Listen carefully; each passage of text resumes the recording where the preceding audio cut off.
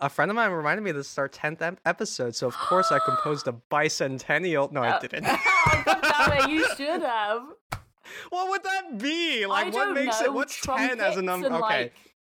Like, a brass. Trumpets? Yeah, trumpets. yeah. A brass kind of band sound. You know, like it's in a parade. Bicentennial. Let's Learn Everything parade. Also, just very much not what bicentennial means. All right, maybe I'll edit in a trumpet. I'll put a trumpet in there. Ba ba ba ba. Oh, I'll edit in a little confetti sound or something like that, like a party popper. Adorable. So stupid. Better be good.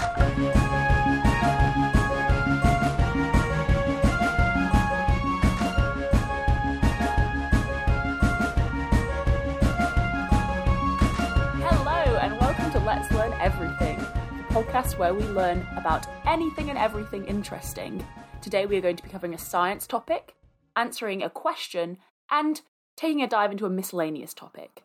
I am Ella, and today I'm covering the main science topic, which is the corrupted blood incident of 2005. Oh, I'm loosely aware of this. At first I was like, what? And then I think I only know of this in passing, and so I'm so excited to learn about this deep in. Oh, the detail is impeccable. Do you know about I feel like I might know what you're talking about, but I also have no clue, so I'm very, very excited to learn what this is. Oh, this is amazing. This is a good one. My name's Caroline, and today I'm going to be asking the question, why do some sneezes smell? Wait, what? Do any sneezes smell? I've never smelt a sneeze. We're going to talk about it today. Buckle up, it's going to be a good one. Tom's literally frozen. I'm at a loss. Okay. Just there's so much processing happening in like both of their faces right now. There's nothing better than a question that just like halts the brain. Like, but wait, but what? But if, what? But who? What? But who's experiencing this? My name's Tom, and today's miscellaneous topic is one of my favorite things, and that is game jams, and the lessons from them that I've learned, and why I think they're so wonderful. Ooh. Do you know what they are? No. I'm intrigued. All right, we'll get into it. And also, don't know how to speak. You know, it's the real game jam is game jam in our heart. You know what's a jam is the Patreon. Oh, fucking hell! God, that was bad. Hold on. Do you know what sneeze does? No. Okay, hold on. Oh my. Okay, no. Do you know there's no. What isn't a corrupted blood event? You know what hasn't had a corrupted blood event is our Patreon. Oh my! But if you join, maybe we'll do one. Maybe. Our stretch goal. You can hop on for as little as $1, and there's our test episodes, there's extra content, and we're gonna record our first ETC episode, our bonus show, which the folks have voted on, and will be a little Let's Learn Everything Nights sleepover episode, which will hopefully be delightful. And if you're already a patron, thank you very much. Yes, because truly. Our hosting fees are getting larger and larger as more and more people listen to the podcast. It turns out. We really appreciate it because you are genuinely helping us run the podcast. Thank you very much. Today's main science topic is the corrupted blood incident, as it is called. It sounds like you guys might have an idea of what this is. Do you know to what this is referring? So I believe that the corrupted blood incident happened not in the country of the United States or of the United Kingdom, but of a far-off land called Azeroth. Am I correct? Is that the world? Is that what the world's called? I believe so. I actually didn't know that. I haven't learned a lot about World of Warcraft for this. Oh, I have. Oh, Caroline's face. I was just clicking. Okay. Is this okay?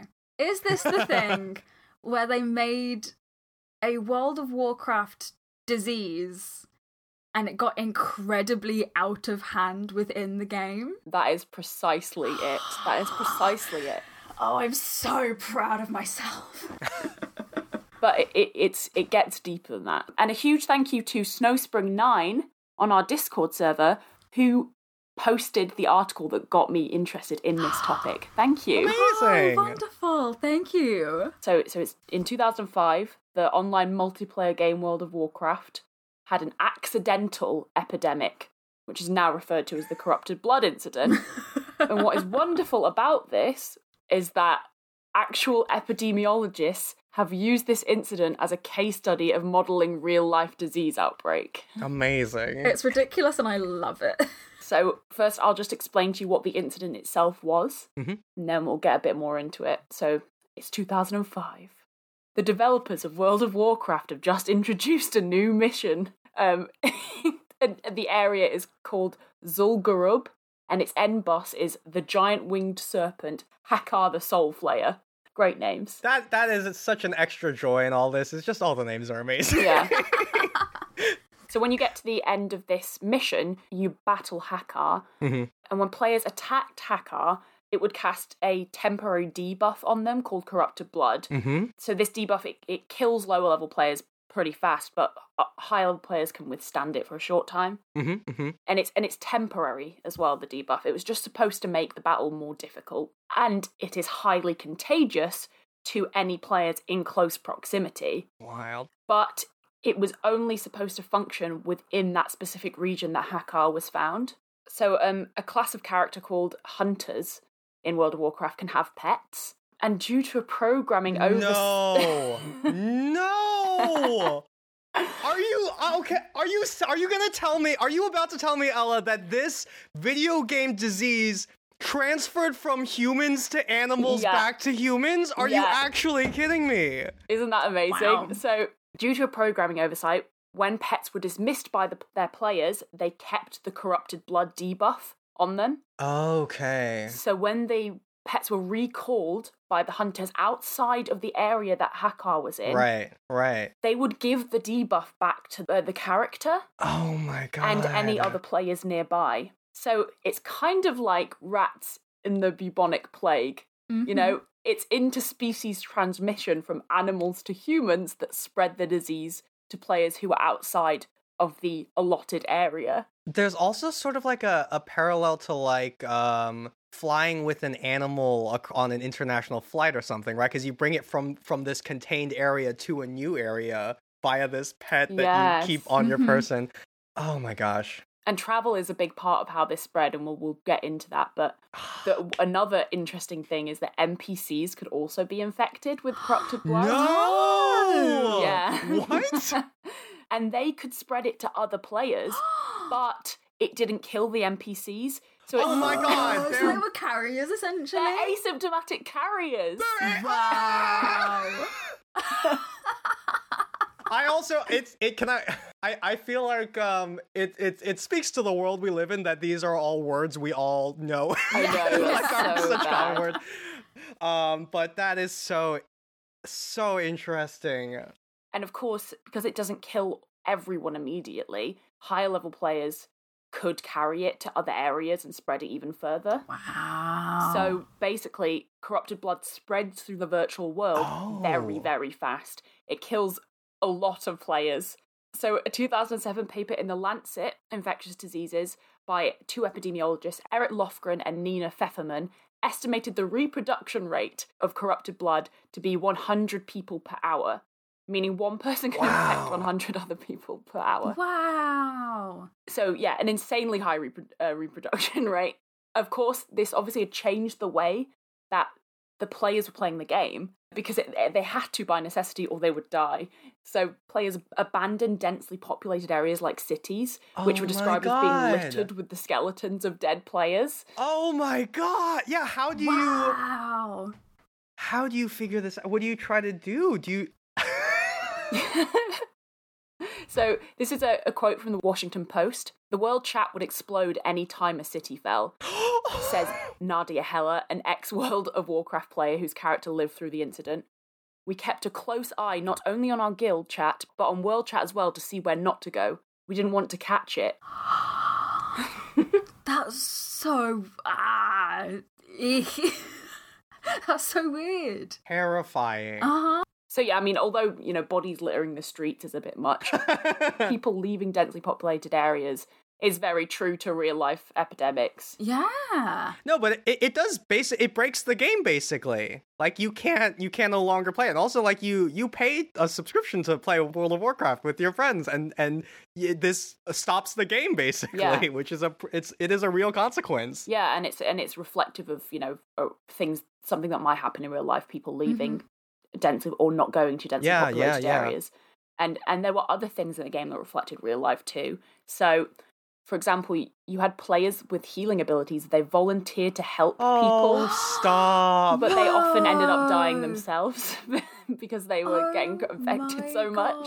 Oh, my heart. Yeah, it's very sweet. Heart. But you have issues as well. Many of the powerful players who didn't really feel the effect of corrupted blood just continued as normal, spreading it more. Stop it! Are you my- the parallels are so?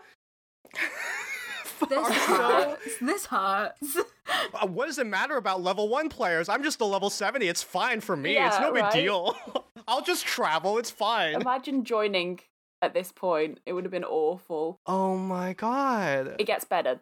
So the game developer Blizzard, this is amazing. They attempted to impose quarantine on players that had corrupted blood, but it was Wow. unsuccessful because people didn't take it seriously. I This is what year was this? 2005, you said? Yeah. Oh.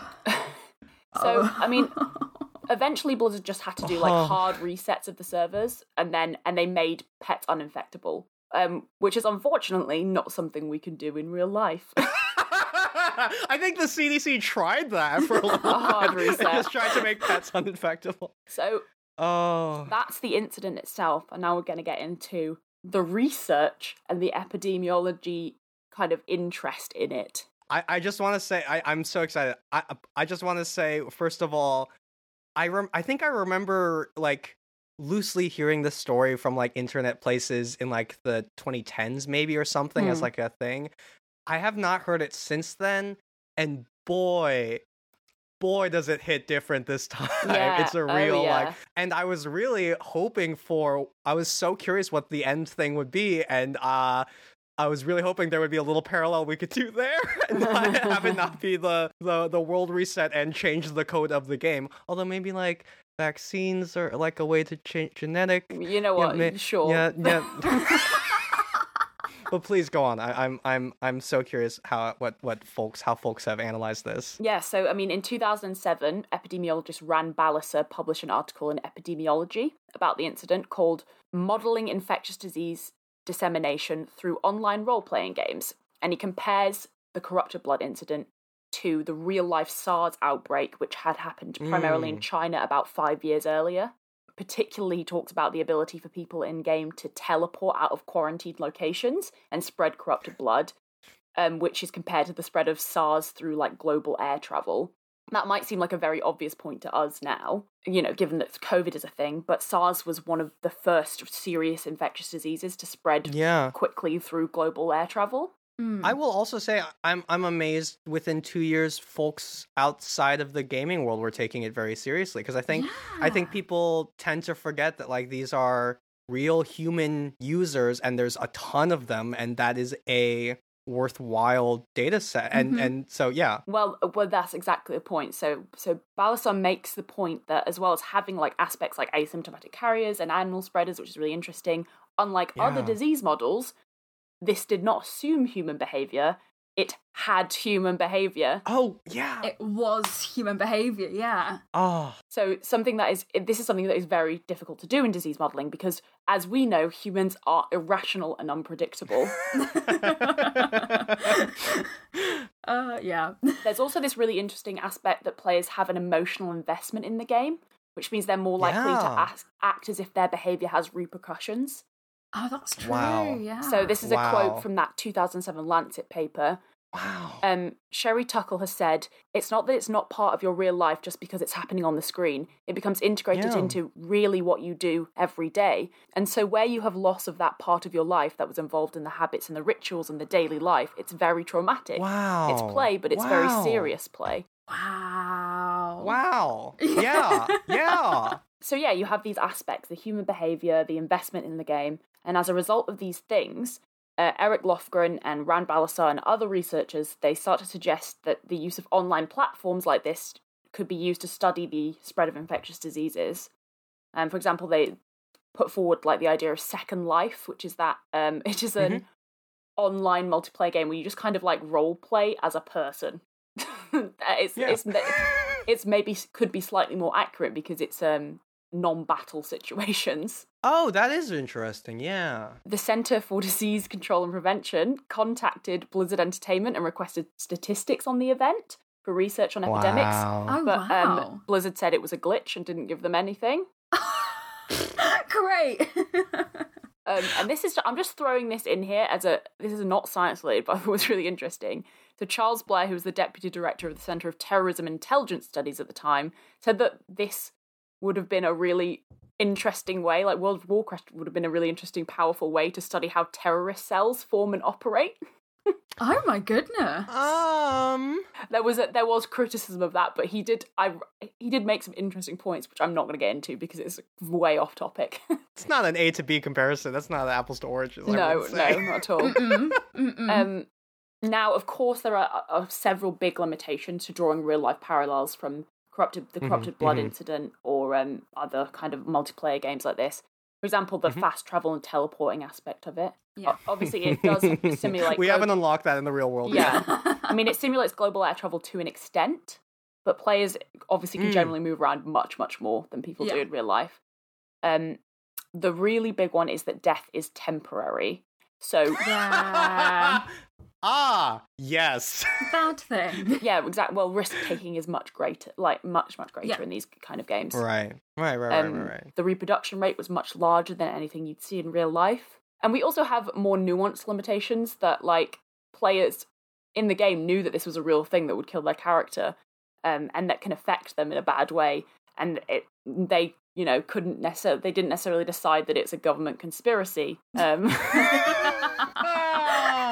a Blizzard made conspiracy to keep them, away from certain parts of the game. They didn't decide the disease wasn't real. Yeah. I mean, to be fair, it's true that my phone's 5G signal has been very good since getting the booster vaccine.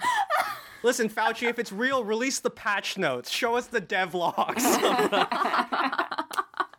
Oh my gosh. That is, it's so interesting. But ultimately, researchers argued that you can control certain parameters in the game if you wanted to model disease transmission more realistically. And of course, like any disease model, you take the results with a level of caution anyway, right? Yeah. But one of the very valid criticisms at the time that the Corrupted Blood incident wasn't realistic was that in the game, people would often try and spread it to other players deliberately, okay? Yes. And in the 2000s, when our understanding of modern epidemics were things like SARS, which was very well controlled by very strict regulations from a very strong, for better or worse, Chinese government, in a collectivist society, it makes sense that you would see that deliberate spreading aspect as unrealistic. Yeah. Except, with the hindsight of a 2-year global pandemic, we know that's not quite true. Sadly, yes. Yeah. So, I'm not talking about, like, more serious offences of people, like, spitting in each other's faces, which has been reported over the pandemic, or even the more sympathetic offence of having to go to work because of economic circumstances. Yeah. Right, of course. I'm talking about people just not taking things seriously. Yeah. Deliberately ignoring rules like mask wearing or having large gatherings. Right. In an interview for Wired, Dr. Eric Lofgren makes the point that although someone might not have had the intent to spread COVID, willfully ignoring the risk of spreading it is parallel to spreading it intentionally. Yeah. Yeah. Yeah. So that particular criticism actually Yeah, it turns out. I mean, those are our pros and cons of using the Corrupted Blood incident or just games in general as models for disease spreading. But did anything ever come of this? Well, kinda, yeah. So, in 2013, Frederick Chen published the paper Behavioral Responses to Epidemics in an Online Experiment Using Virtual Diseases to Study Human Behavior. So in it, he outlines the results of a 45-day simple multiplayer online game that simulates the spread of an infectious disease through a population composed of the players. Players got points for staying healthy. They lost points if they got sick. when the study ended, they were rewarded with cash based on how many points they had. But to offset this idea of just, protecting yourself constantly, it cost points to do certain types of protection. Oh. So, for example, it cost less points to get vaccinated than it did to completely self-isolate, for example. Mm-hmm. So you had to weigh up the risk of, Right. losing points or... And you also have to, game theory with other people's risks, right? Exactly. Yeah. So if you go out and you don't protect yourself in any way because you're assuming everyone else is vaccinated or self-isolating, but they're not because they're assuming the same, Mm-hmm. then Right. you're gonna get infected and lose points. And this probably seems obvious to us now as we run out to get vaccinated so we can return to normal. But we hadn't done anything. Nothing like this had happened at the time, right? Like COVID. Yeah. And I think about how when vaccines were difficult to obtain at the start of 2021, many people just didn't get it. When they couldn't get it, they just took the risk. They didn't isolate and they went out anyway, right? So the conclusions of this study can seem really simple to us now because we've been through it, but it really predicted very well self-protective behavior during COVID, and which is very, very interesting. Oh, wow. So, yeah. for example, people often chose not to protect themselves until they had been infected for the first time and had seen what would happen. Oh, Wow. That's interesting. Wow. So afterwards, they tended to be a lot more cautious. Uh-huh. And this is from the abstract of the paper. People's willingness to engage in safe behaviour waxes and wanes over time, depending on the severity of the epidemic. When prevalence is high, people are more likely to adopt Wow. self-protective measure as time goes by. When prevalence is low, a self-protection fatigue effect sets in, whereby individuals are less willing to engage in self-behaviour over time. Interesting. Self-protection fatigue, people caring less as Oh time my goes on, gosh. is certainly something we can understand now. Yeah. Oh my gosh. Did they also have a simulated Twitter in there? Yeah. That's the model? Oh my gosh. But this is the most interesting part of this paper for me. So in a wide interview, Chen says, one thing that very starkly stood out is that the disease in my game didn't have to be a problem. Everybody collectively could have eradicated the disease if they'd acted safely enough. Ouch. Program that into the game, the disease could have just died out, and then they could have spent the entire rest of the simulation, earning points. Wow. Oh no. I think that would be such an interesting experiment to then combine combine with the Milgram experiments to see if the experimenter authority is trusted, right? Or maybe if the experimenter says something but then is slightly incorrect and then makes a correction, does that speak to whether authority figures can never make a mistake and should be very careful, or are they allowed to keep updated? I think obviously now we know sort of the more problems, and so we know more things that need to be investigated. I feel like I joked about Twitter, but in I think a model could be improved by thinking about how these people communicate to each other, absolutely. And trusted figures like the actual experimenter or people who are assigned. I think now knowing now we know more problems, so hopefully we can even ask more questions for the future. Yeah, that's true. Yes, absolutely. I completely agree. So just back to this game. Yes. So in the end, people performed so much worse than Chen expected. Oh my god. That he ended up paying out so much less than he thought he would. He ended up giving some of the grant money back in the end. Wow. No. Yeah. No. I very much doubt a normal simulation of disease outbreak could have predicted that level of. That's appalling. So the reason these God. things have come back to light, the corrupted blood incident and the Chen paper, is because of the current pandemic, right? And so I was getting all these really great quotes from all these researchers, and this one from Eric Lofgren summarizes Chen's experiment quite well. And this is from PC Gamer. When people react to public health emergencies, those reactions really shape the course of things. We often view epidemics as these things that sort of happen to people. there's a virus and it's doing things, but really it's a virus that's spreading between people, and how people interact and behave and comply with authority figures or don't, those are all very important things. And also that these things are very chaotic. You can't really predict, oh yeah, everyone will quarantine, it will be fine. No, they won't. Yeah. Yeah. That is so interesting. That is so interesting. You know, epidemiology being both a very deeply medical science, but also a deeply sociological, and then even more than sociological, like political and like governmental thing. Well, in the 21st century, epidemiology is more a psychology than it ever has been. Yeah. So actually, when I was reading about all of this, I learned the economic term externalities. Have you heard of this? Oh, yeah. So a side effect or consequence of an industrial or commercial activity that affects other parties, but not the person carrying out the activity. Oh, interesting. Okay. Yeah. And it applied in Chen's game to people not self-protecting. It applied in World of Warcraft when higher level players continued as normal because corrupted blood didn't affect them. And it's happening now in our real fleshy world where people who are where people who are less susceptible to the risks, the complications of COVID are just taking greater risks, right? Yeah. But, you know, I don't want to leave this on like such a down note because even though it seems unlikely if you know me as a person, I do actually think that most people are okay. Yeah. As much as we joke, as much as you laughed when, didn't you say something about like humans being unreliable, and we all like deeply laughed? As much as that is the case, yeah. Erratic and unpredictable. It doesn't necessarily make them bad, but right.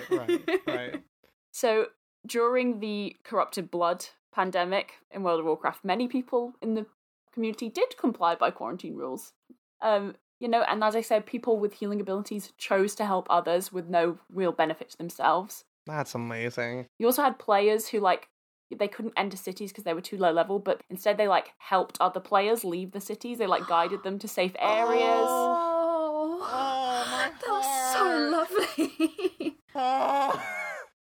lovely. There was help with resources between players, that kind of thing. It was just lots of, like, little human things.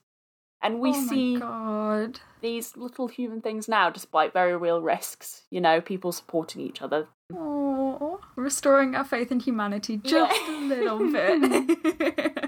And I just want to end this section by saying, I really do hope that now in the wake of this pandemic, where we see how good these simulations have been, that more epidemiologists will consider the idea of epidemic simulations with real players again. Because only humans can simulate the erratic and irrational behaviour of humans, good and bad. Oh, gosh. What a lovely note to end that on. That was great. Thank you so much for that. This episode, the question is going to be, why do sneezes sometimes smell?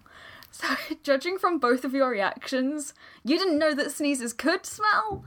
Is this a new thing to you guys? I think maybe when I've been, like, really ill, I've thought that my sneeze smelt, maybe. But I sneeze a lot, and I can categorically say I never think about it smelling. I saw you ask this in the Discord briefly. This topic was sprung on me by somebody that I live with, who very casually mentioned that a member of his family's sneezes smelled, and he said it like it was the most normal thing on the planet. Other people's sneezes? Gross. Oh. Yeah. What? I thought you meant your own sneezes. I mean, it applies to your own sneezes too, but like, if you're close enough to somebody that maybe they sneeze in close vicinity to you. Again, this is such a warm, like, I'm like, as in, like, do my sneezes sometimes smell? Is it like a categorical thing where some people smell their sneezes? Yeah. I sneeze so much. I'm so happy that this is the reaction that's come out of you two, because it's exactly the same as what happened with me. I was just so upset that, like, sneezes smell? What? Like, it was so wild to me that I had to put it in the Discord server. If anybody wants to access that, it's letslearneverythingpod.com. You can find the link there. Casual plug. Boom. Plug. But yeah, and other people in the server were like, and some people were like, no. But it's a thing. I love that you're doing research in our Discord server. Oh yeah. We conduct experiments sometimes. Yeah. Did you guys not know this? I'm. Yeah. Yeah. So Please go we'll on. just let this sit for a second. So, sneezes can smell of a few different things. But first off, just a small disclaimer, I did write this down. I'm going to talk about some more serious medical conditions today that can cause your sneezes to smell. I'm studying biodiversity conservation. I do not know about medical things. This podcast... Please do not get your medical advice from this podcast. No, that's exactly what I'm going to say. This podcast does not provide medical advice. If you have any concerns about your health, please contact your doctor or general practitioner. Or Blizzard Entertainment. Yes. But also, generally, if you have a bad smelling sneeze and no other symptoms, you're probably fine. So we'll just put that out there. So do we now get to guess what bad sneezes smell? So that's my exact question. What do you think? What scents can sneezes have? Okay, so I'm going to come at this from like the approach of why things smell, which is bacteria. Yes. Okay. Ooh. Like, can I take a dumber guess before you take an educated guess? Go on. I apologize because I'm so like in my mind I was thinking like I know blood has like an irony sort of smell, and so that's sort of like I don't think that's dumb. No, that's thank you. Yeah. If I eat an apple, it'll smell like an apple. that's the. Although maybe. I mean, to be fair, if you like, maybe diet. It's all the same. It's all the same pipes. Yeah, well, exactly. If you throw up or you snort milk or whatever, it'll like, things from your esophagus can go through your nose. Yeah, so totally. Yeah. But that also the reason that smell is there. If food smells, it's because of bacteria, right? So. That's a great. Oh, there you go. Yeah. So I would say maybe it smells of your food or the bacteria on your food. Bacteria is a great shout. Yeah. Yeah. Okay. So is it like sweat? So you know how some people, a very few rare lucky people, their sweat doesn't smell, because the reason sweat smells is because it attracts bacteria, not because it smells on its own. Yeah. Whoa. I mean, yeah, we all. I obviously, I knew that. That's amazing. And I know this because my sweat doesn't smell, and I'm literally gifted from the gods with. You're one of those people. Buried the lead. Wow. No. Is it like some people have special snot bacteria that makes it smell? That's my guess. So my guess was also, I was just curious if this is related at all to sort of like acclimation of smells, like in the same way that like you don't know what your room smells like until like if you ever like go on a vacation and then come back and then you become unacclimated. So because like smelling the inside of your nose feels very it's like what does water taste like kind of a thing. Yeah. Or it's like that's a good point. So sneezes can have, commonly you see online, 4 pretty distinct smells. And those 4 smells mean different things. Earth, air, water, fire. Yeah. Okay, go on. So the general descriptor of foul is a pretty common one to show up. Yes. Yeah, I know. Medically foul. Do you think, is that when people are ill, do you think? Because I think that the only time I've ever thought this smells was when I was really sick. And like, when you're like, there's a specific colour to it in that case. You're like mucus. Sorry, this is quite grotesque. It's Just gonna science. go down that line. It really is. When I say foul, the person who I live with who brought this up gave the descriptor of, how damp smells horrible? It smells like that. It's that kind of nasty. So according smells are so fascinating. Sorry. Smells are weird, and we're going down a bit of a rabbit hole today. So according to Dr. Raheen Rathatha, I hope I've pronounced that correctly, who's an ENT, so ear, nose and throat specialist in New York. According to her, bacterial sinus infections is a really common cause of smelly sneezes. I feel like I was pretty close to that. You were bang on, because bacteria is a huge cause for it. Strep, staphylococcus, two really, really common ones that can cause you to have a smelly sneeze. And what happens here basically is that you've got blocked nose, you've got a sinus infection, the bacteria is growing in there. Oh, yeah. And when you sneeze, you're pushing all of that out to start off with, and you're passing air over the top of that smelly bacteria. You're pushing it out into the world, and your sneeze smells. Oh, okay. That makes sense. Yeah. That makes sense. I as someone who's smelt bacteria just like that's infected, just human cells. Oh, wow. Reeks. Absolutely reeks. You know, like, oh my gosh. I'm sorry, this makes it sound like I'm infected with bacteria. No. You do lab work, right? That is related to... I do lab work. Like cell cultures get bacterial contaminations on occasion, and it's very distinct. Yeah. Wow. It smells. And then you gotta wonder, is that an evolutionary thing that we find those smells so I will talk a little bit about one bacteria specifically that has evolved to have a certain type of smell in a moment, because it is really, really cool. Wow, okay. It's not the only cause of a foul-smelling sneeze, and actually it's a little bit debated if it's like the main cause of it. Tonsillitis is another possible one. Tonsillitis can give you bad breath, and then you sneeze that bad breath smell out into the world again.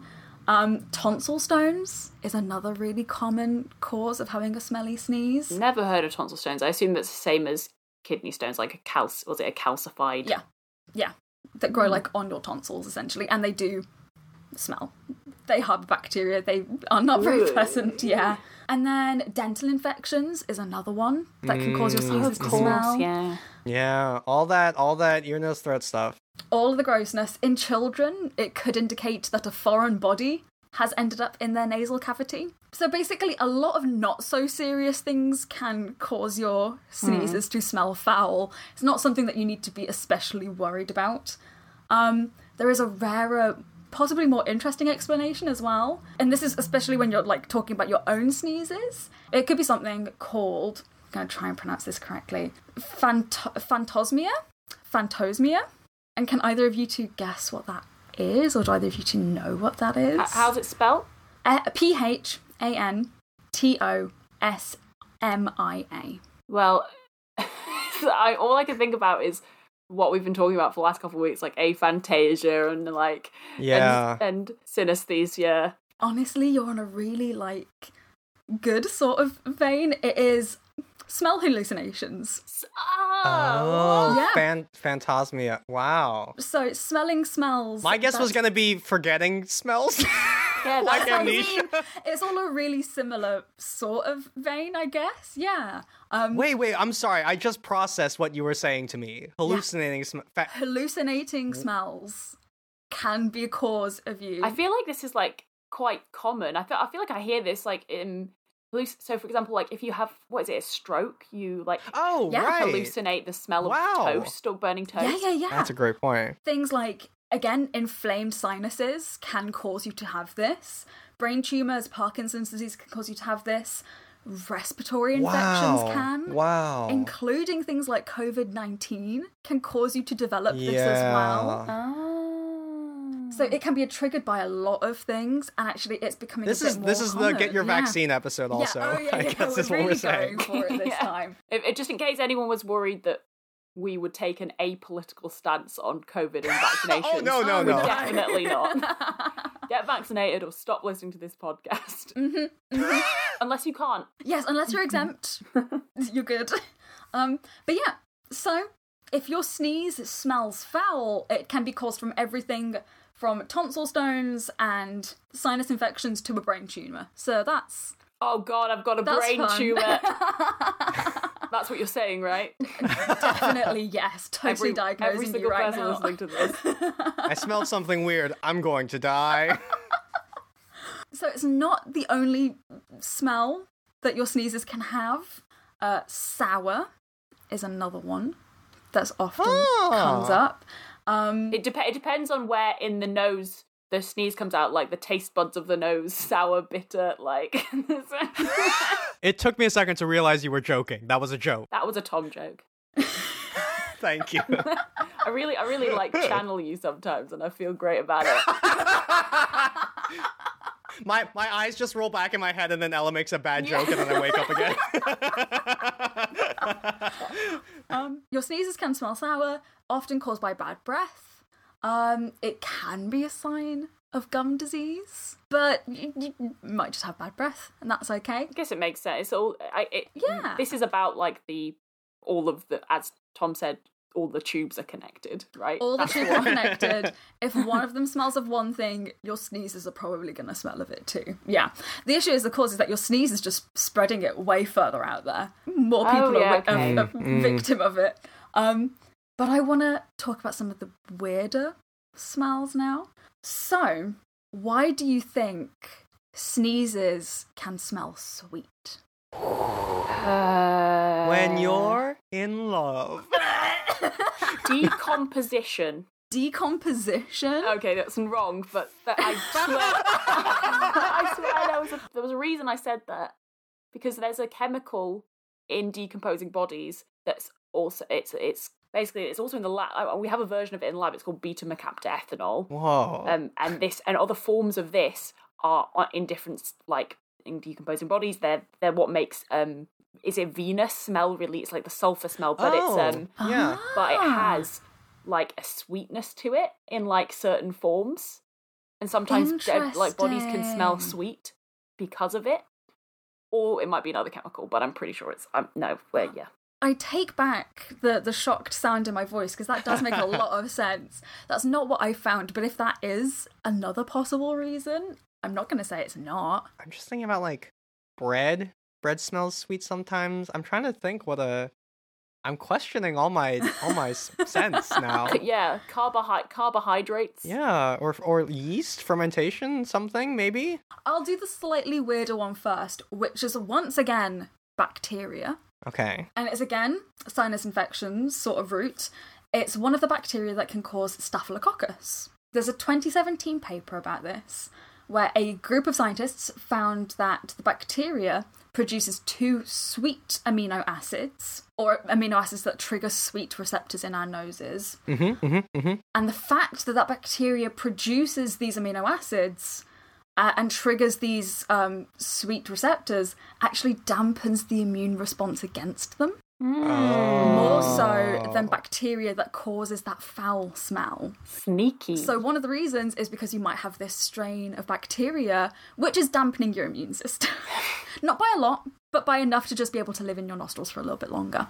So theoretically, evolved to smell nicely. Yeah. So that it would bypass our senses. Bypass some of your immune system. Gosh, I love the evolution of things acquiring smells, because some of them, like, you know, until you know the reason, 'cause it seems like so counterintuitive, like, you know, durian Oh yeah. obviously smells like feces because it's pollinated by flies.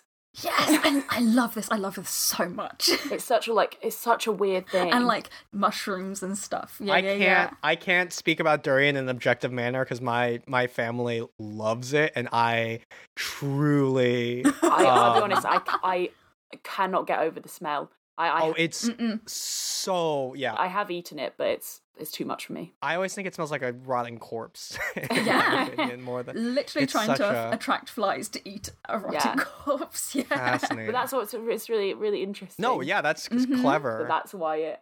So yeah, I've never heard of I guess that way round, like something smelling. Yeah. Although there's like, you know, plants that smell nice so they can I eat guess flies. plants, yeah. See, I'm not sure if that's like the absolute mechanism of it. There is going to be a Sure, paper sure. linked in the notes, but that's kind of how it works. And I think it's really, really interesting. I thought you might appreciate learning a bit more about it. So, the next one is something that, Ella, you might be a little bit more familiar with. Because sometimes having a sweet-smelling sneeze can be caused by sweet-smelling breath. Diabetes. Yes! There we go! Do you know what causes that, Ella? Ella is a diabetes researcher for context. Ella probably knows this way more than I do. It's just glucose. It's excess glucose that isn't being taken up into your cells because you don't produce enough insulin. Oh. So back in the early days, well, diabetes was like a death sentence before they, got insulin isolated. And children who would have it, like their like sweat would even be sweet, like everything would be. Man. So I never actually heard that like saliva and or like sneezes could be sweet as well, but that does make a lot of sense. Yeah. Wow. It can also be caused by things like being on a keto diet.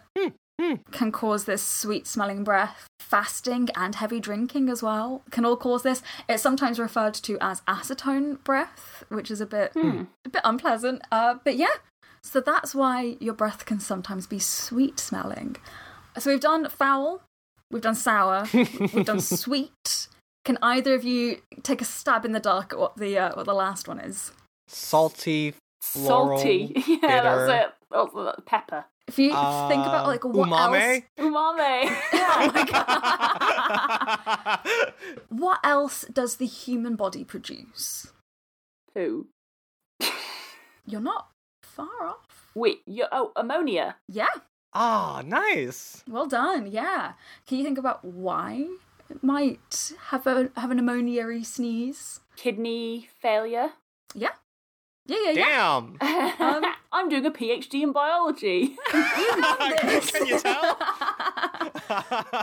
So yeah, chronic kidney disease is a causer of ammonia breath and in turn ammonia sneezes. Basically, when you've got kidney disease, your kidneys are less good at removing waste from your body, including urine and urea specifically. Which is the end product of the metabolic breakdown of proteins. Very vaguely, everybody. Sure. Yeah, So what are you saying? Are you saying that the sneezes smell like piss? Essentially, yeah. Thank you for making that crystal clear. Eloquently put. Yeah. Well, I don't know, because I was wondering if if it was because of kidney failure, maybe it was like pre-breakdown materials that don't smell exactly like actual urine, but yeah. So it's urea to start off with. That urea then tries to find another way to escape, and it can often be through your breath. Again, I don't know the specific mechanisms. There is a 2001 paper on ammonia in the breath, which will be in the podcast notes if you want to read a little bit more about that. But essentially what happens is urea reacts with saliva in your mouth, creating more ammonia-y smell. And then again, when you sneeze, you're just spreading that out into the world. This is grim. Yeah, it's really gross, isn't it? There are other causes as well, which again are much less scary than your kidneys failing. Heavy alcohol use, eating too much proteins, dehydration, sinus infections, and bacterial infections, once again, can also cause you to have ammonia breath. So basically, if your sneezes smell bad, don't assume you're dying. You're probably not dying. My takeaway from this has been that like a sneeze is a way of the inside of your body leaving your body. And there's a lot of things that can happen inside of your body that are weird just because. Sometimes they can be weird for a bad reason, but sometimes they can be weird because of a simple... Just for funsies, yeah. Body's complicated. And so... Talking about all of this reminds me, once again, this thing that I think about every now and then, which is, how are we functioning? This thing that keeps me up at night. How are humans just like up and around and working? Because so much can go wrong. Yeah. Yeah. And it just presents itself like the symptoms of things going wrong can be as little as a sweet smelling sneeze. Like, what? Mad. So yeah, I do want to leave this on the note once again that if you're worried about how your sneeze smells, You're dying. Have a You're chat with dying. your doctor. Right now you're dying. Yeah, have a chat with a professional. You're probably fine. You're probably fine. And if you have no other symptoms as well, you're probably definitely fine. But yeah, that's it. But if you're worried, go to your doctor. Go to your GP, go to your doctor. Or join our absolutely. Discord server and we'll give you free No, medical We'll advice. actually diagnose you in the... No. Sneeze into this mic real quick and we'll diagnose you. Yeah. Please don't do that. Sneeze into a little glass bottle, send it to us, and we'll decide what you're dying with. Lovely. Boy, howdy. Thanks very much for listening. So interesting.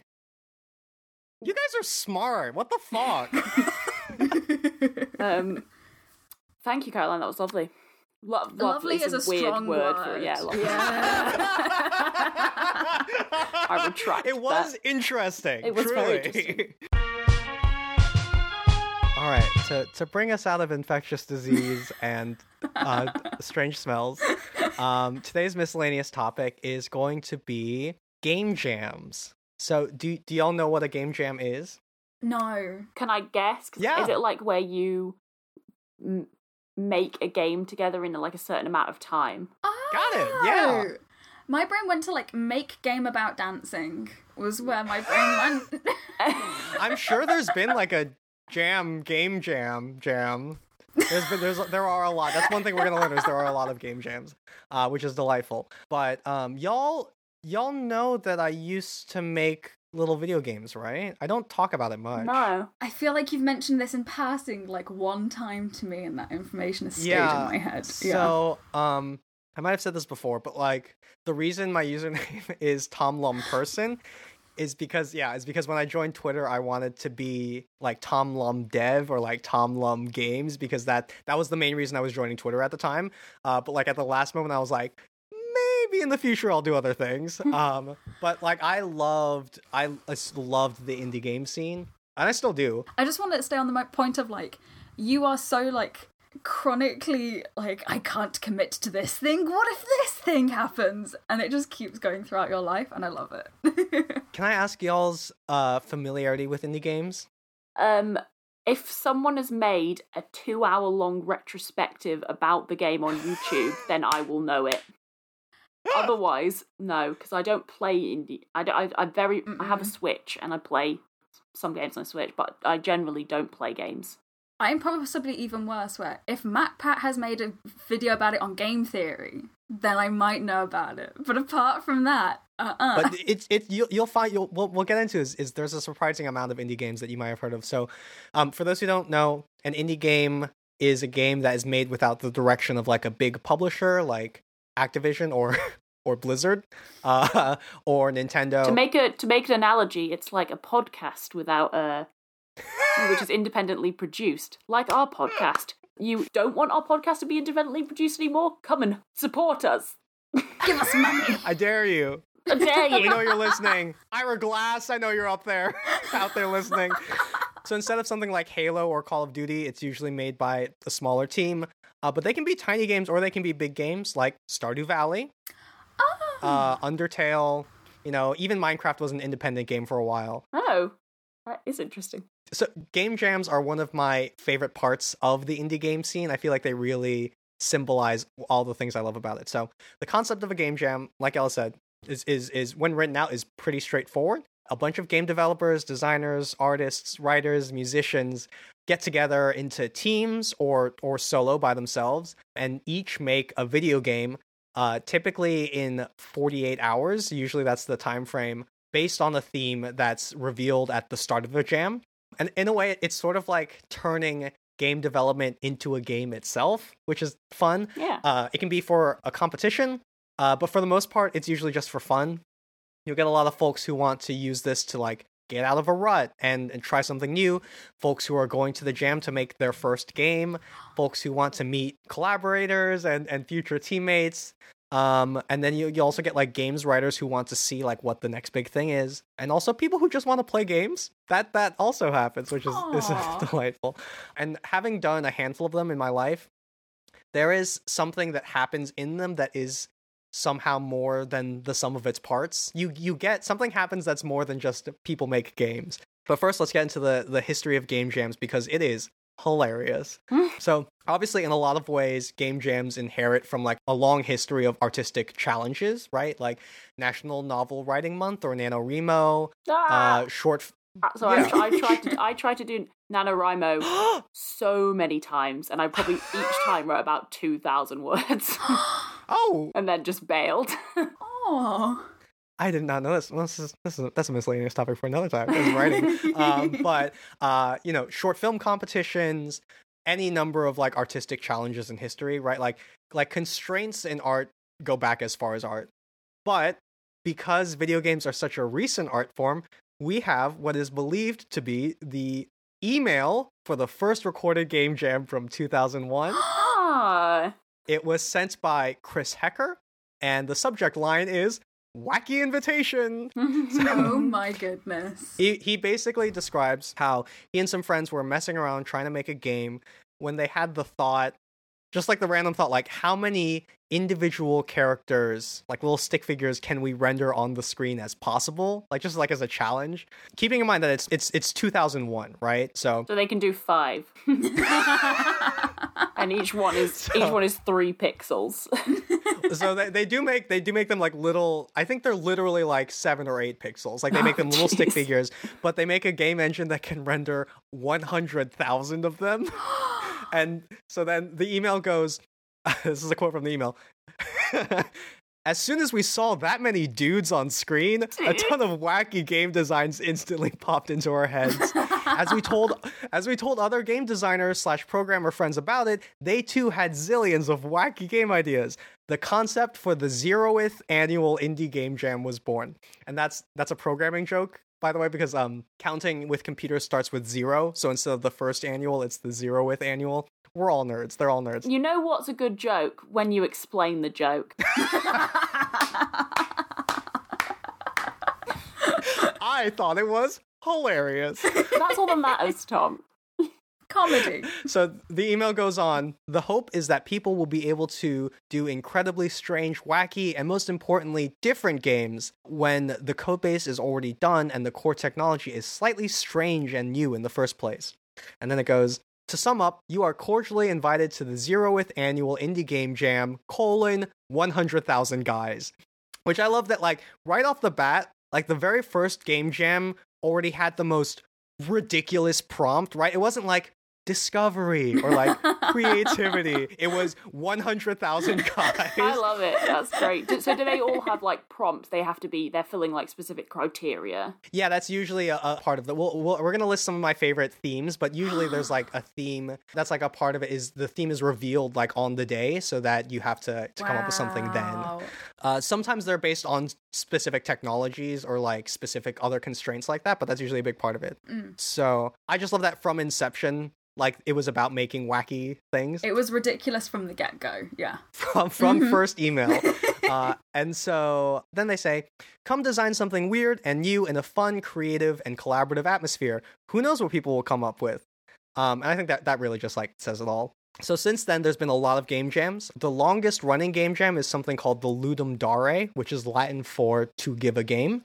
It started in 2002. You'll also hear people... at this point, it's almost like an accepted pronunciation. They'll call it the Ludum Dare because it feels like a dare, right? Like make a game in 48 hours.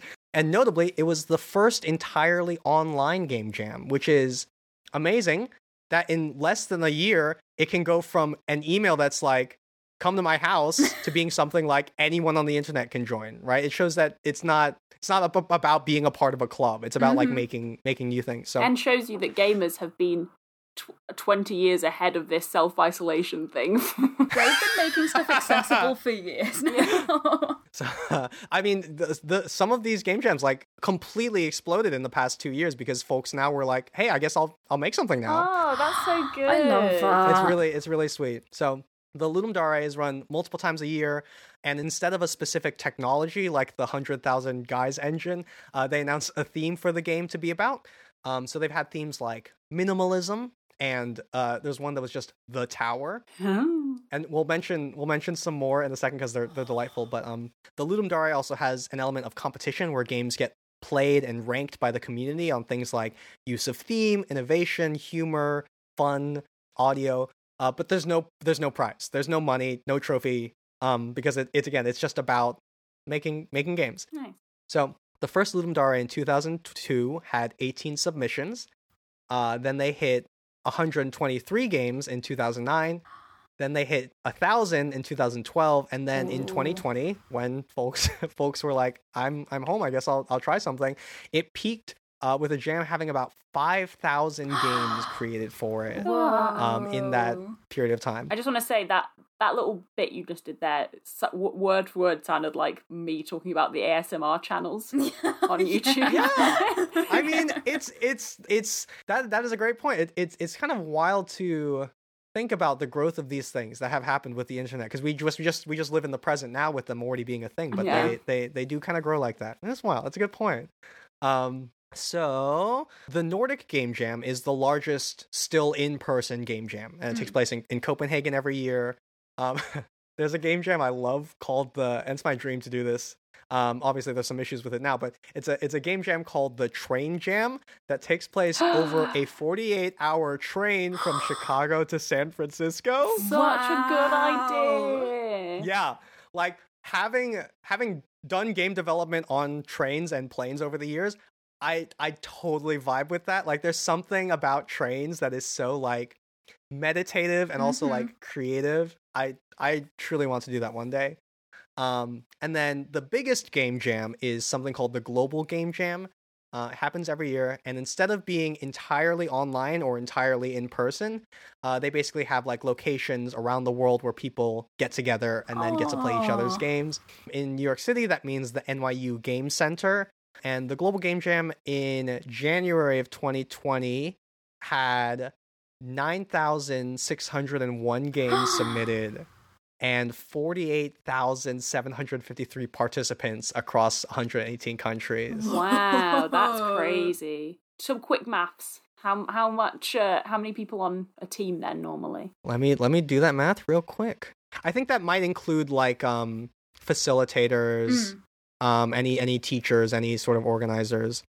Let me do that math though. And do people just come along to play the games in the end of the process? Yeah, I don't know if they would count in that, but like it's about 5. It's about 5. So that's a totally reasonable size team.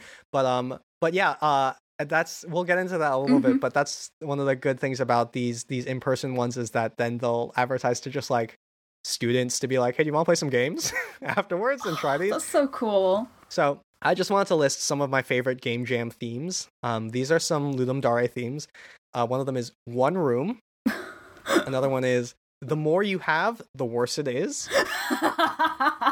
So, one room, I can immediately think of like a bunch of ideas for that. Isn't it? And isn't it amazing? It's such a like. The more you have, the worse it is. Yeah. That's very funny. So That's very good. Entire game on one screen. Ooh, that's interesting. Well, I don't understand. Yeah. Exactly. Yeah. And then another one is you only get one. I think that's very evocative.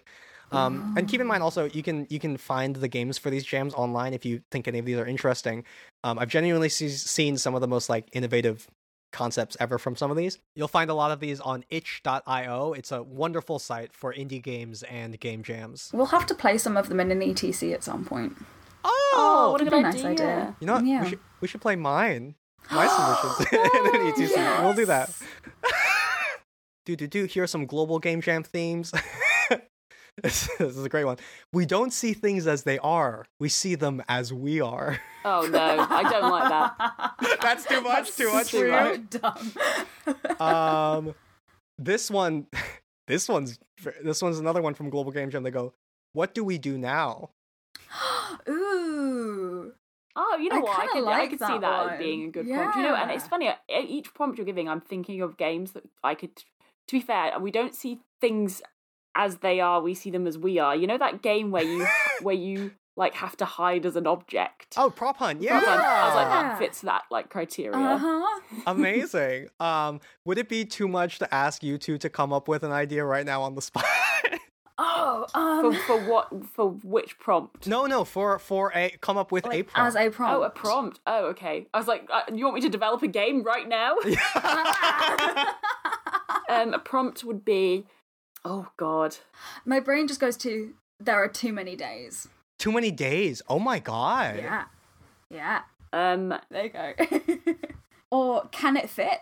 Can it fit? I like That's that. good. Counterclockwise. Ooh, that's a good Oh. one. I like it's funny because they do span the range of like like a quote that could be cross stitched into a pillow, and then they also skew to like instructions in an instruction manual. I love that. Those are great. Oh, something like you can't rely on your senses, you know? Ooh, ooh. Mine would be the nose, throat, and are all connected.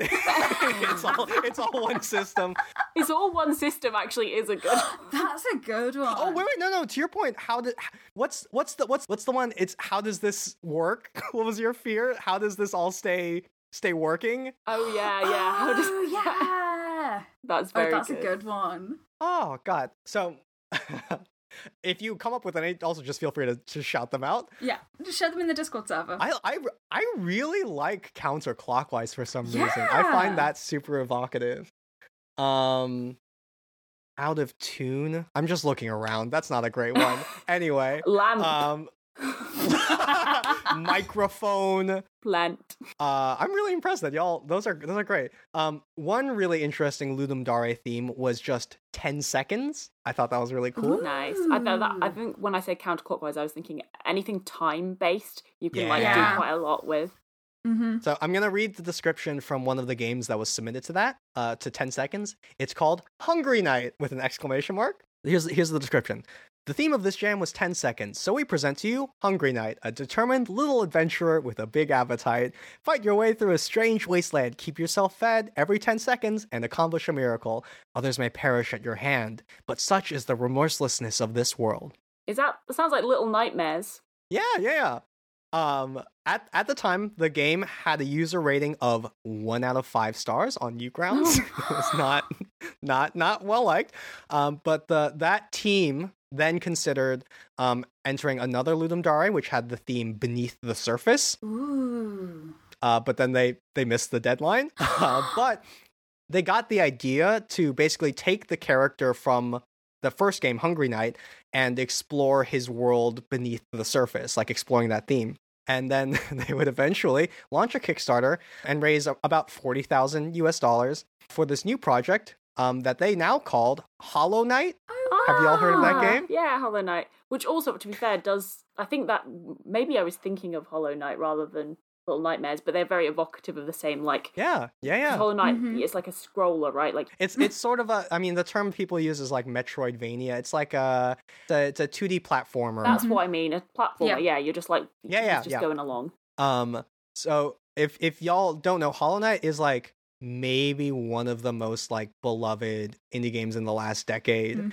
As of 2019, it has sold 3 million copies and has likely gone on to sell more. And I have played Hollow Knight, one of the few things. Oh yeah. Yeah. I wasn't expecting that. So some of the most innovative game ideas have come out of game jams.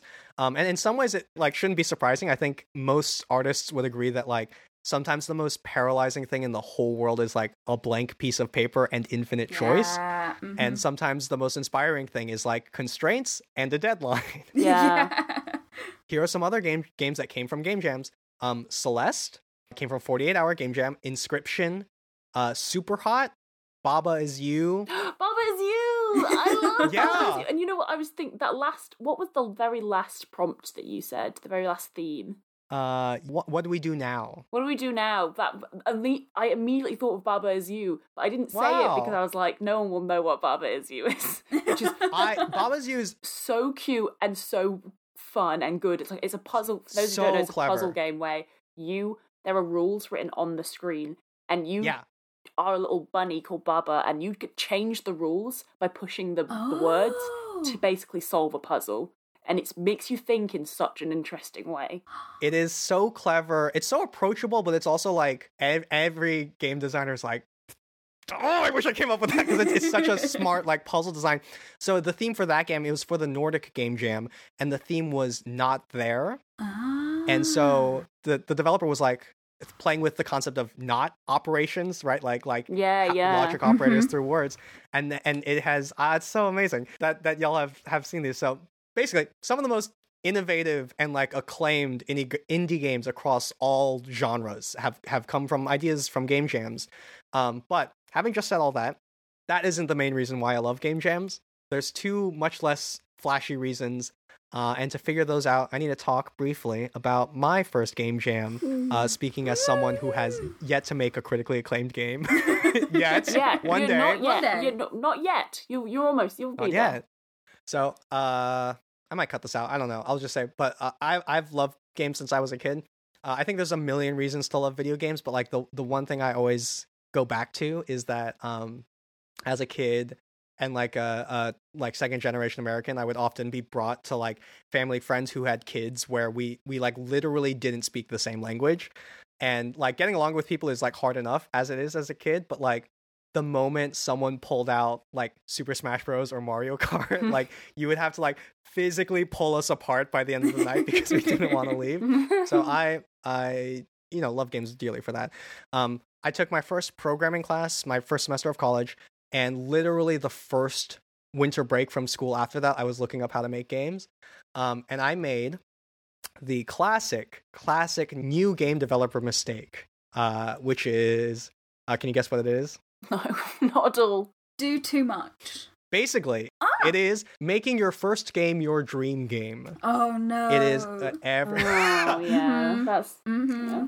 The first game I started working on by myself was a 2-player narrative fighting game with customizable combinatorial attacks and huge pixel art maps that was then based off of the world of the book that I wrote in high school. Oh, it's Tom. so much, and This I is love it. You've never said a more Tom thing in the Oh, world. wow.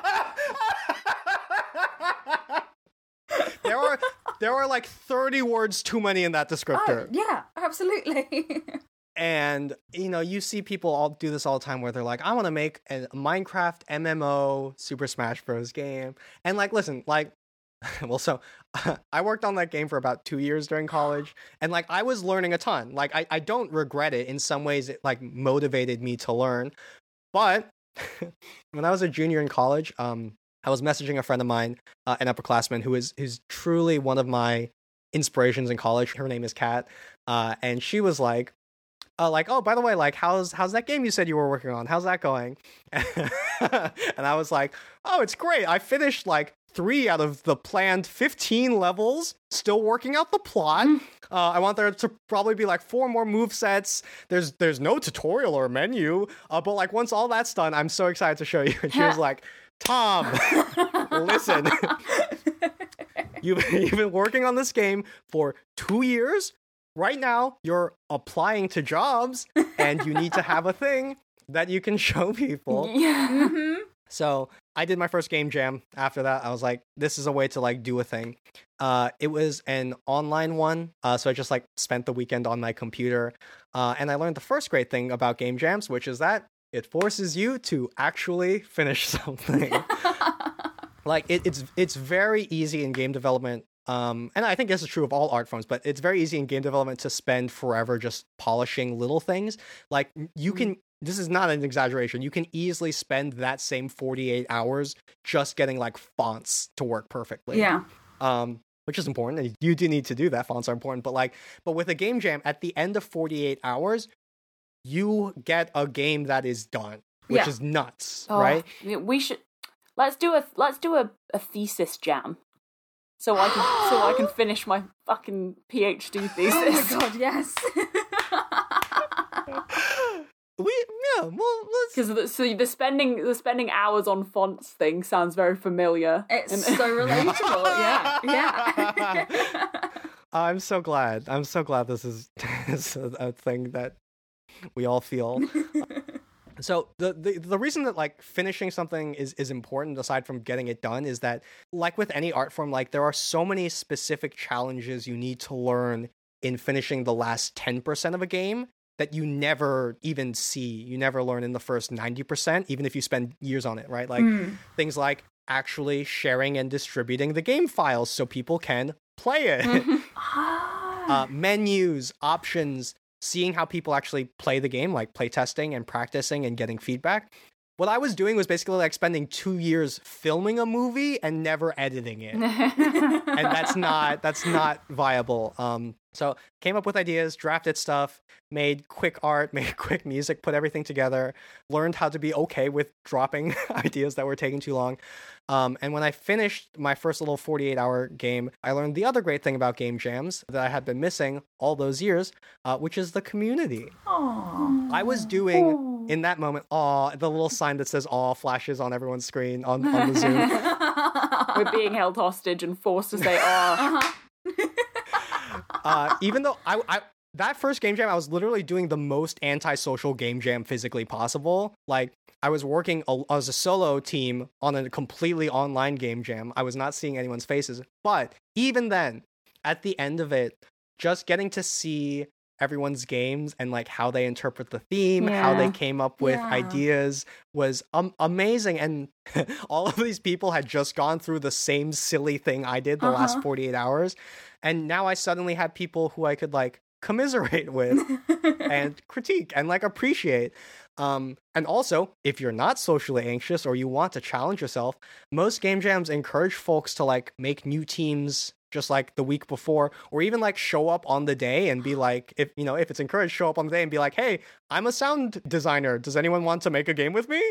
And like, I know so many folks who have gone on to meet teammates and collaborators, and also just like friends that way. So there are even some game jams that you can only join if it's your first time making a game. Oh, that's good. That's very good. That would must remove a lot of the like a lot of the anxiety around it. Yeah. That's the other great thing about it is that like most folks are even if it's not that, like with game jams, most folks are a little kind because they realize this was a game that was made in like 48 hours. So people will be pretty like kind about their how they play it and how they judge it, which is nice. So the the DNA of game jams is so about trying like new wild things that it becomes a great space for new people.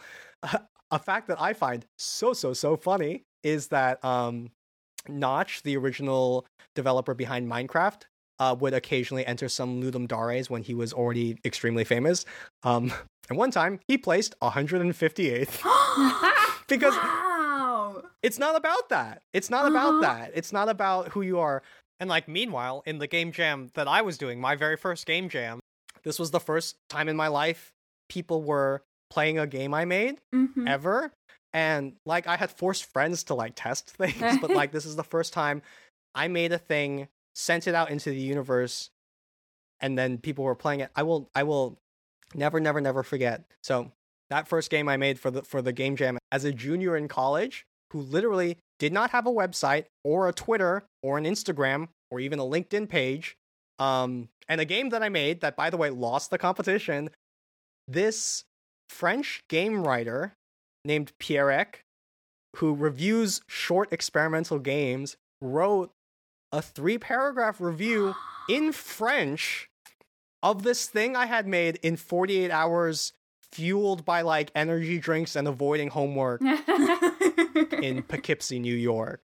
This is like a really butchered Google translation, but they say, Mechanical Feelings is a projection of the indie-arty game of the 2016s by the man of the future. The concept may seem difficult to grasp, but Mechanical Feelings, which is the name of the game, makes it crystal clear. How indeed to understand the use of a keyboard when the orthographic reforms will have erased all its characters one by one. So at first I was like, oh my god, you played the game. And then I was like, I think you played the game better than I did. But like, yes, I was like, oh my god, someone played the game. Like, they played it. And I printed that out and like had that hung up on the wall for the rest of college. So did you have it in the garbled English or did you have it up in French? Oh, in French, which is much cooler. So much better. Yeah. So to wrap it up, one of the last jams I did was the Global Game Jam in 2019 at the NYU Game Center. I was, again, antisocial. I think I was, like, new to the neighborhood, and well, that's just an excuse. I was pretty antisocial. But it was my first in-person game jam. So even though I was working alone, at the end of the jam, everyone set up their computers and like went around and just played each other's games, which I had never experienced that part before. And to program a joke or a puzzle, like in like a midnight fervor, and then to get to see someone have that aha moment that you designed, or discover something new in the game, or just like laugh at a joke that you wrote in like a delirious stupor the night before, is like there's like nothing like it. Like it feels like alchemy. Like I tried to put an experience into a bunch of code, and then you ran the code and had the experience. Like it's magic. And I think what you're describing feels to me like when I did my stand-up set. in a way, yeah. You know, you put something out there that you like created yourself, and then you got the reaction that like you were expecting. Totally. And I mean, the thing that's amazing about stand-up is you have that feedback, but I think what's tough about certain things, like certain arts like game development, is that you spend a lot of time alone, and so it's easy to forget about that, you know? And so like for anyone who's like jaded or feeling stuck, like it is such a fucking like kick in the butt and like a jolt in the brain and the heart like nothing else. So for me, game jams are so wonderful because they're a way to remember why people make games in the first place. Whether it's like to come up with a new clever idea, to meet people, to make a team, to make something like visually stunning, to make someone laugh, to try to say something that needs to be said, or to make a game that helps turn strangers into friends that you have to physically pull apart by the end of the night. Wonderful. Aww. And you know what? If for people who don't believe that game design and video games are a form of art, you only have to listen to this section to hopefully change your mind. Because it very much, the way you describe it very much feels like approaching any other form of art, which is very nice. Thanks, y'all. All right, now we're going to spend an hour making you play my video game. Hey! Tom, do you have a review for us? I do, actually. In Review Corner. Ooh. This is a review on Apple Podcasts from Sufjan, and they say, a brilliant and human approach to explaining science. Science is not just about explaining how things work, it's really about asking interesting questions and finding the building blocks that you need to answer them. This podcast is a celebration of science in its purest form. And the structure of the podcast works perfectly for my brain. Wonderful. When I'm ready to move on to something else, they start talking about a brand new, fascinating topic. It's incredibly engaging for me. Can't wait to listen to more. Amazing. Thank you, Sufjan. Do you have any plugs or shout-outs? I'll plug myself. I'm Caroline the Bug everywhere. That's TikTok, Twitter, and Instagram. So come check me out there. I will plug myself. I'm Big Science Energy on TikTok, and I've just hit 100k. Woo! So, as promised, I will be doing an ASMR science lab live stream at some point. I need to figure out a date for it, but it will happen. Definitely let the Discord know. Yeah. Also, I have a very last minute plug here, but there's actually an online game based on my research. I forgot. Yeah. And if you go to my Twitter at Ella Hubber, you can probably find it there if you wanted to play it. It's based on the physical version of the game that I did. It's kind of lame, but it's very, cute. Yep, that's me. I'm Tom Lum Person everywhere, and I just want to. This is a strange plug. A TikTok friend of mine named Lar, Classic Lar on TikTok at Classic LAUR, is releasing this amazing multimedia concept breakup poetry collection that is getting turned into an album, and I got to make and perform a little song. Wow! From the lyrics of one of the poems. And I think she is just such a truly creative multimedia person. I think right now she's, depending on when this comes out, she's doing a like Easter egg hunt to find out the release of the album date. That's so cool. I also got to do the instrumental to a backing track to Anna Marie Tendler reading a poem for it. It's a really wonderful little collaborative thing. And if you go to birthdaycardalbum.com, you should be able to find it. It might be out. It might be close to being out. But yeah.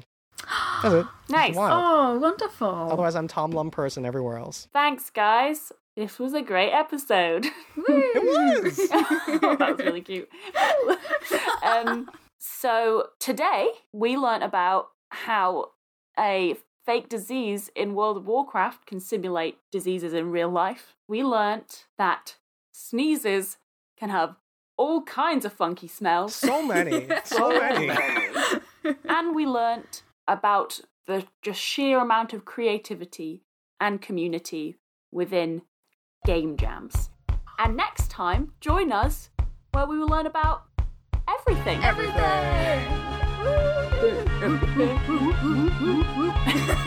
Let's Learn Everything is independently produced and hosted by Ella Hubber, Tom Lum, and Caroline Roper. Editing and music by the wonderful and talented Tom Lum.